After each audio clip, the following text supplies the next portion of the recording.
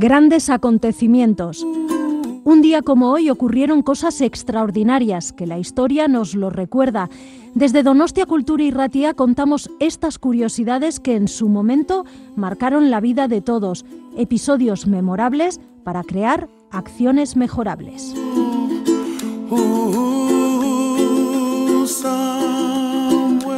Grandes acontecimientos, Donostia Kultura y Ratia. Lo puedes encontrar en el dial de tu radio, en el 107.4, y lo traslada por las ondas hacia ti. Escucha anécdotas, historias, grandes personajes y personas que influenciaron nuestras vidas de hoy.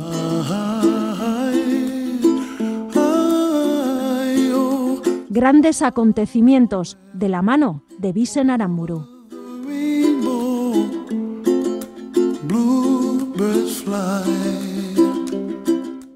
Un 21 de enero, pero del año 1790, la Asamblea Constituyente francesa establece la estricta igualdad de todos los hombres ante las penas marcadas por la ley, cualquiera que fuese su estado o condición social.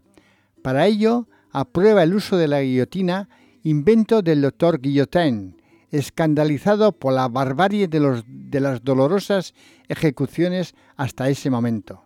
Un 21 de enero, pero del año 1506, a la plaza de San Pedro en Roma, Italia, llegan 150 soldados suizos tras solicitar el pontífice a los Estados Confederatis Superioris Alemaniae permiso para reclutar jóvenes con los que formar una guardia para su protección. Al llegar, Julio II los bendice solemnemente. Este es el origen de la Guardia Suiza, cuerpo militar encargado de la seguridad del Vaticano.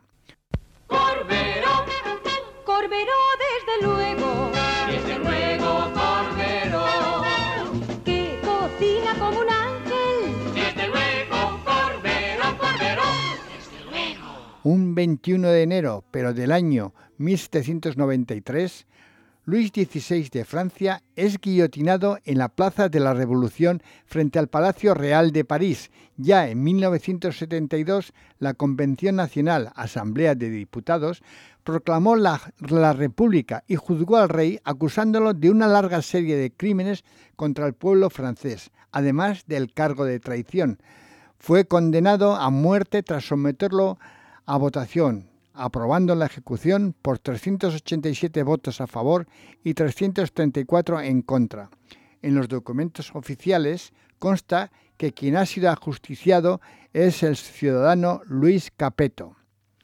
Un 21 de enero, pero del año 1918, nace en Osma la Rasa, Soria, España, Marcelino Camacho, destacado sindicalista y político español.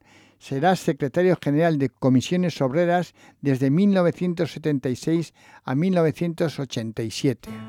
1, 2, 1, 2, 3, 4